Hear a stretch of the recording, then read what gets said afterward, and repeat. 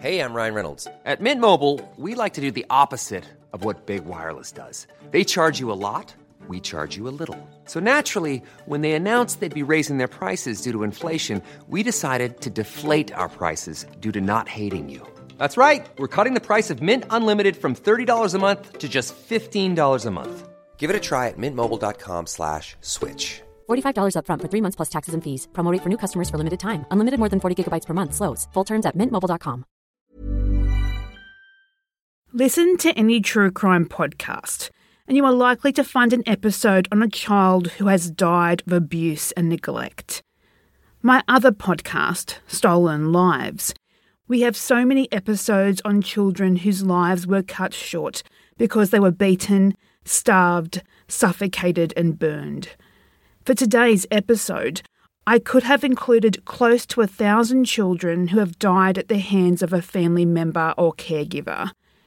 Deepening this tragedy, in most of these cases, the abuser, the murderer, was known to caseworkers whose job was to protect them.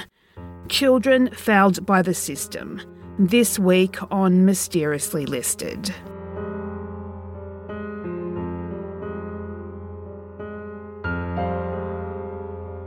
Number 7. Markella Thompson.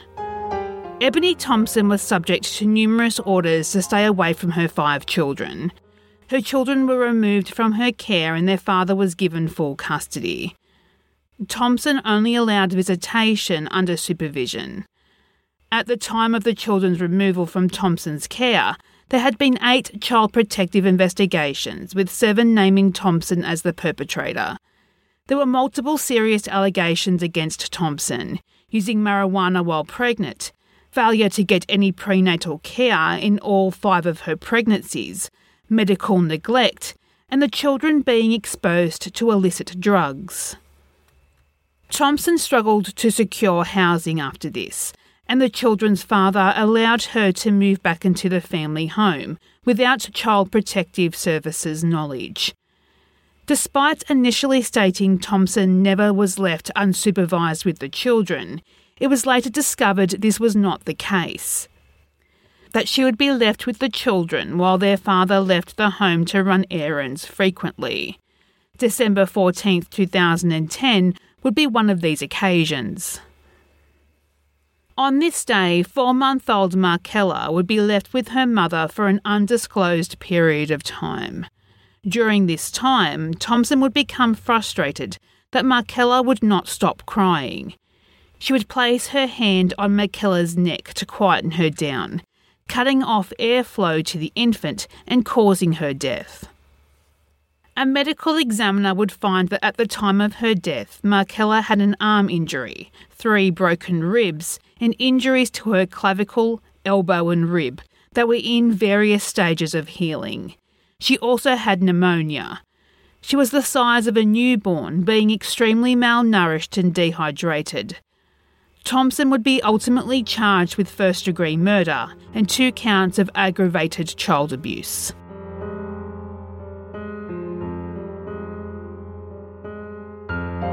Number 6. Angelia Robles. Angelia Robles was disadvantaged from the start. She was born October 24, 2007, 2 months premature, to mother 15-year-old Rosie Goines and father 25-year-old Angel Robles, who had a violent criminal record. The two were no longer together at the time of Angelia's birth. Rosie and Angelia were also homeless, with Rosie having medical problems, and she was struggling adjusting to her new role caring for a newborn. Not long after Angelia's birth, her mother Rosie would show up at the hospital, saying she was afraid she was going to hurt her baby. This was reported to the Department of Child Protection, but it was not actioned at the time to save Angelia's life. January 10, 2008, when Angelia was almost 3 months old, and according to Rosie's version of events, Rosie went to a restaurant to use the bathroom to clean both her and her daughter. When leaving, she was carrying Angelia in one arm and her towel, lotion and shampoo in another. The lotion dropped, and when she bent to get it, she hit Angelia's head into the wall. Over the next 4 days, Angelia would cry, vomit, and refuse her bottle. January 14th, 2008. Angel Robles would contact 911 to report his daughter unresponsive. The story being, Rosie had brought the baby to him as she was unsure what was wrong with her, why she wouldn't settle and take her bottle. She left the baby in his care, and this was when Angelia started suffering from seizures. It seems after banging the baby's head, instead of calling 911 when Angelia was limp and unresponsive, she would walk to the motel Robles was staying at and simply hand the baby over to him. Caseworkers later attributing this odd behaviour to the pressures the teen mum faced in raising a child, rather than guilt in harming her. A medical examiner would ultimately rule Angelia's death to be accidental. This would be until May 2009, more than a year after Angelia's death, when Robles would be arrested in connection with another baby's death. In May 2009, Robles would call 911 to report his girlfriend's 11-month-old son, Isaiah Maguire, unresponsive. His autopsy determined cause of death being blunt force trauma to his head. Isaiah would die only hours later. Robles would be charged with first-degree murder, aggravated assault, and sexual battery in connection to that death. Because of this, Angelia's death investigation was reopened. No further information is available at the time of this recording.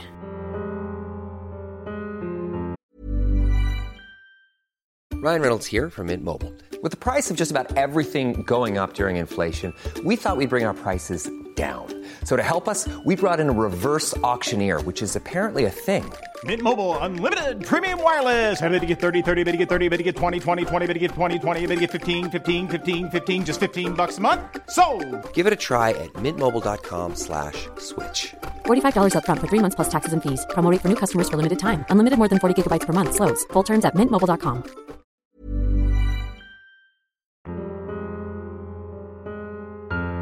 Number 5. Cortez Williams.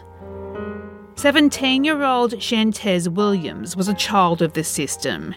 She had numerous Department of Child Protection reports filed listing her as the victim during her childhood. Unfortunately, this trend would continue when she had her own children, 2 boys. There was a report to Child Protection prior to 2008 that suggested her eldest son had been sexually abused by her boyfriend. This report would be closed with no further action taken.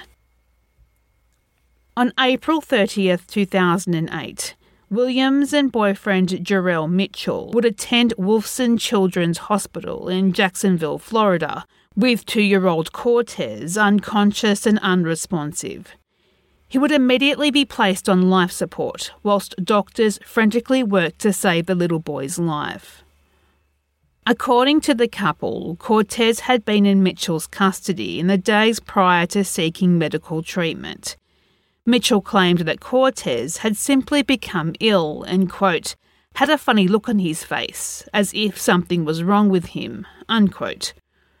Cortez lost consciousness, but Mitchell stated he didn't think it was time to call an ambulance, but instead called Williams, and asked her if Cortez had ever, quote, played dead when he was sick, unquote. Williams said he did not, but it would still take her 4 hours to come home and check her son, and then another 45 minutes for either Williams or Mitchell to call an ambulance. But when doctors examined Cortez, his injuries were not consistent with him simply being unwell, and they would later call the case the worst case of child abuse they had ever seen. Cortez had both fresh and old bruises all over his body, a handprint on his face, a knot on the back of his neck, marks on his back that appeared to have been caused by a belt, and several open wounds on his buttocks. He had a brain hemorrhage. Cortez also had severe eczema on his legs that had been neglected for some period of time. Unfortunately, Cortez never woke up and died on May 3, 2008. Because of his injuries and brain hemorrhage and Williams and Mitchell's bizarre story, Department of Child Protection were contacted and then the police. Williams would now change her story that she was responsible for Cortez's death. She would state that on April 30th, Cortez would not do what she asked him to, that he would not, quote, sit down and behave, unquote. Williams claimed she lost her patience with the toddler and built him with a belt and a shoe for 15 minutes. During this assault, Williams said that Cortez fell down twice and hit his head. However, this would not be the whole story. When police interviewed Williams' boyfriend, Mitchell, the truth would be it was not Williams who had caused her son's death. It was Mitchell. Although Williams did beat her son, it seemed to be a regular occurrence with the injuries Cortez had, but it would be Mitchell that delivered the fatal blows. When police interviewed Mitchell, he claimed that while washing Cortez, the toddler had fallen and hit the back of his head on the edge of the metal tub.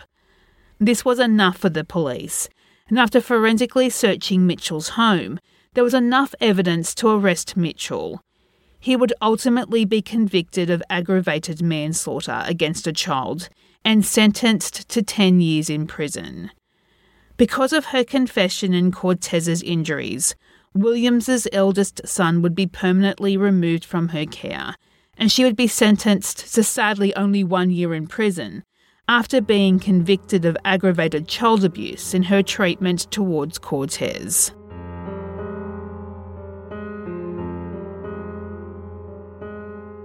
Number 4. Anton Powell. According to the police report filed after his death, Anton Powell's 2 older sisters were, quote, extremely aggressive children who abused and tortured their infant brother, unquote. Both girls acknowledged that one of them had dropped 5-month-old Anton on the floor on purpose when he wouldn't stop crying. The other girl dragged him across the floor by his left arm.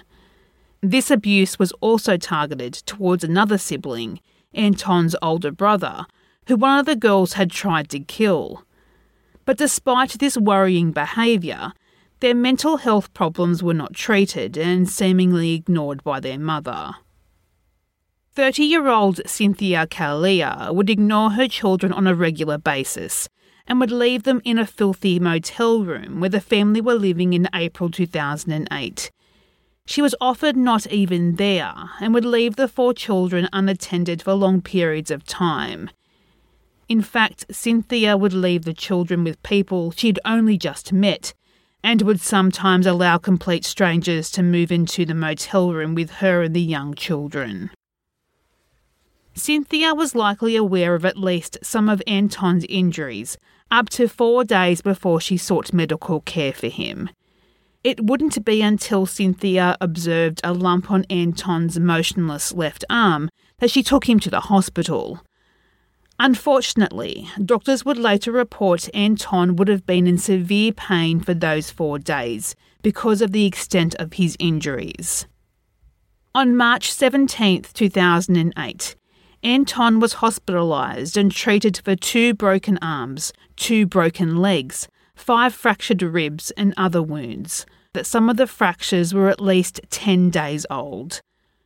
Unfortunately, Anton developed a staph infection from his injuries, which would later turn into sepsis. He would die on April 15, 2008, with his mother by his side. Cynthia's 3 other children were removed from her care, and 5 months after Anton's death, she was arrested and charged with aggravated manslaughter of a child. She faced 30 years in prison, but was able to plead to a lesser charge of child abuse, which carried a sentence of 2 years. The family's history with Department of Child Protection was lengthy, with as many as 7 reports filed from 2002. Although most of the information out there is redacted, It appears there were efforts to deal with mental health issues at least twice. There was also a physical abuse allegation in 2005 against Cynthia's then-boyfriend. Although it was determined there was not enough evidence for there to be further intervention. Prison records say Cynthia's right arm displays a tattoo, in loving memory of Anton.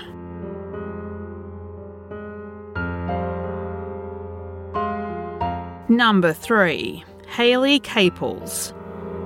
In late 2005, when Hayley Caples was just 16 months old, she and her 2 brothers were removed from Department of Child Protection from the care of their mother, Hetty Caples, after she was arrested for child abuse and neglect.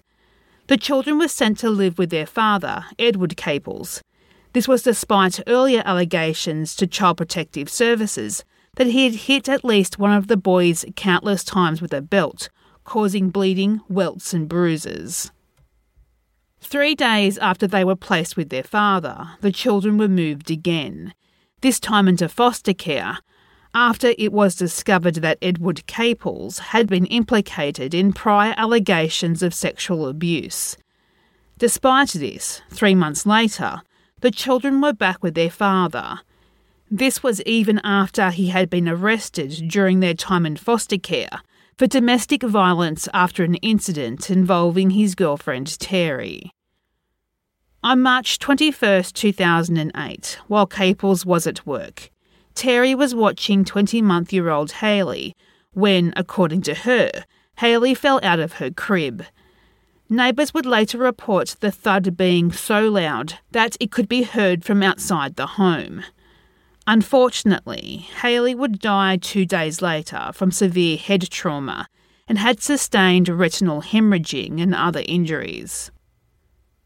An autopsy found that Hayley's injuries could not be the result of falling from her crib, and that the injuries were days or even weeks old.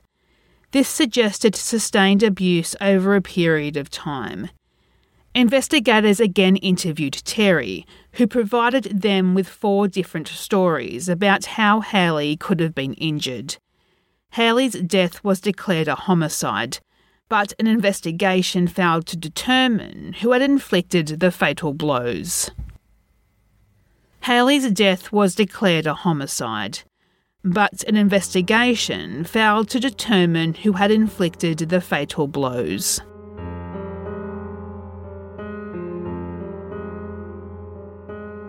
Number 2. Jessie Lassiter.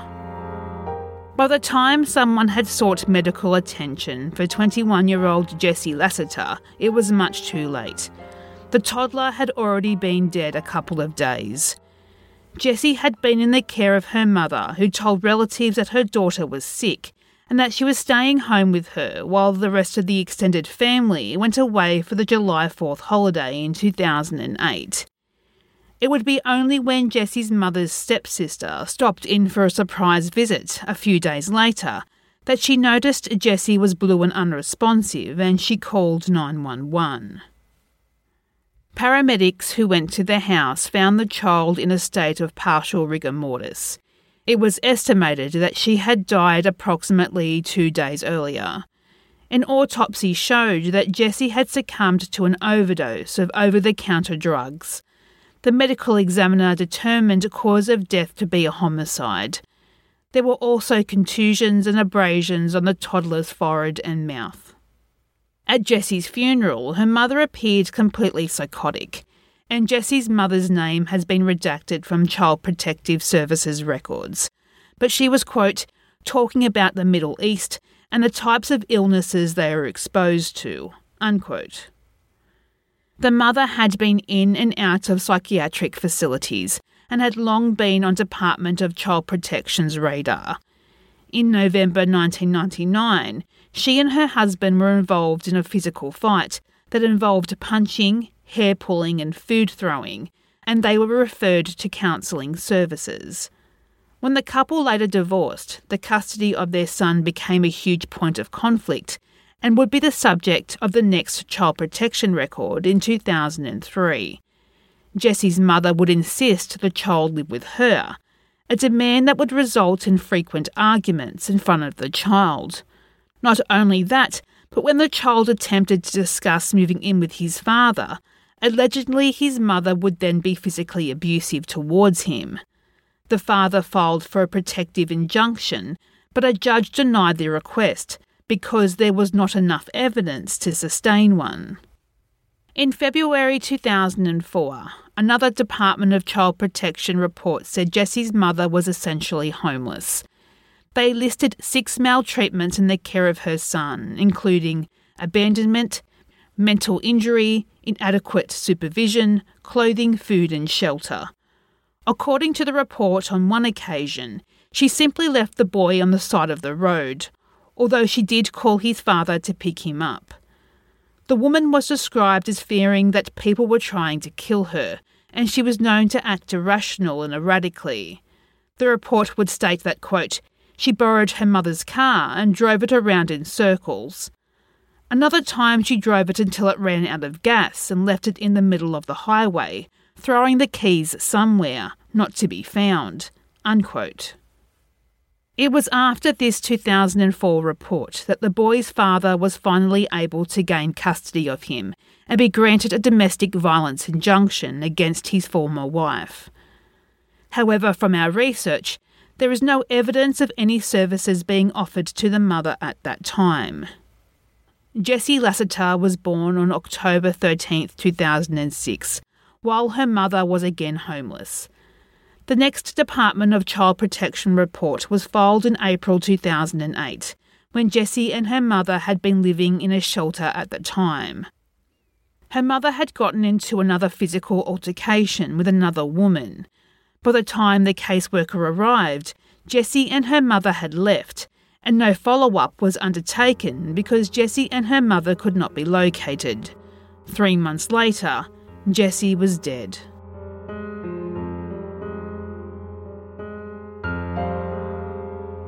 Number 1. John Tillman. When John Tillman was 3 months old, his father, Gregory Tillman, was arrested and charged with beating the baby's mother, Sonia Lugo.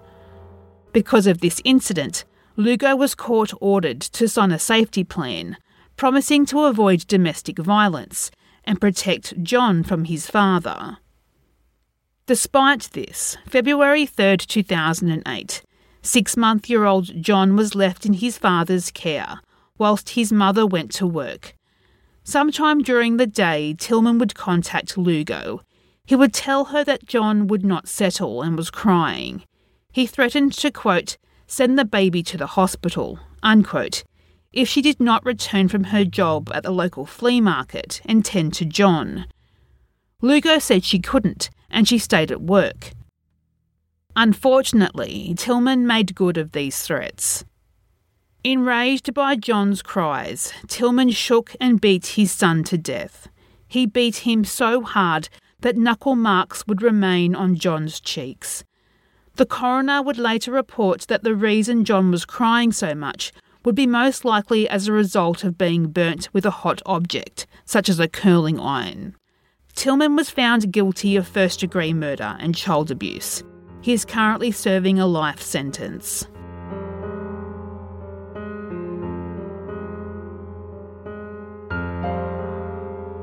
Do you have something you would like to see mysteriously listed? Do you have a particular theme that interests you? Message us on Facebook at Mysteriously Listed and on Twitter at Mysterious List. If you like what you have heard today, we would love for you to share this episode on your social media of choice. And if you are listening on Apple Podcasts, we would appreciate it if you could leave a positive review and subscribe so you don't miss an episode. Research, additional writing and hosting is by me, Ali. Music is by Mayu.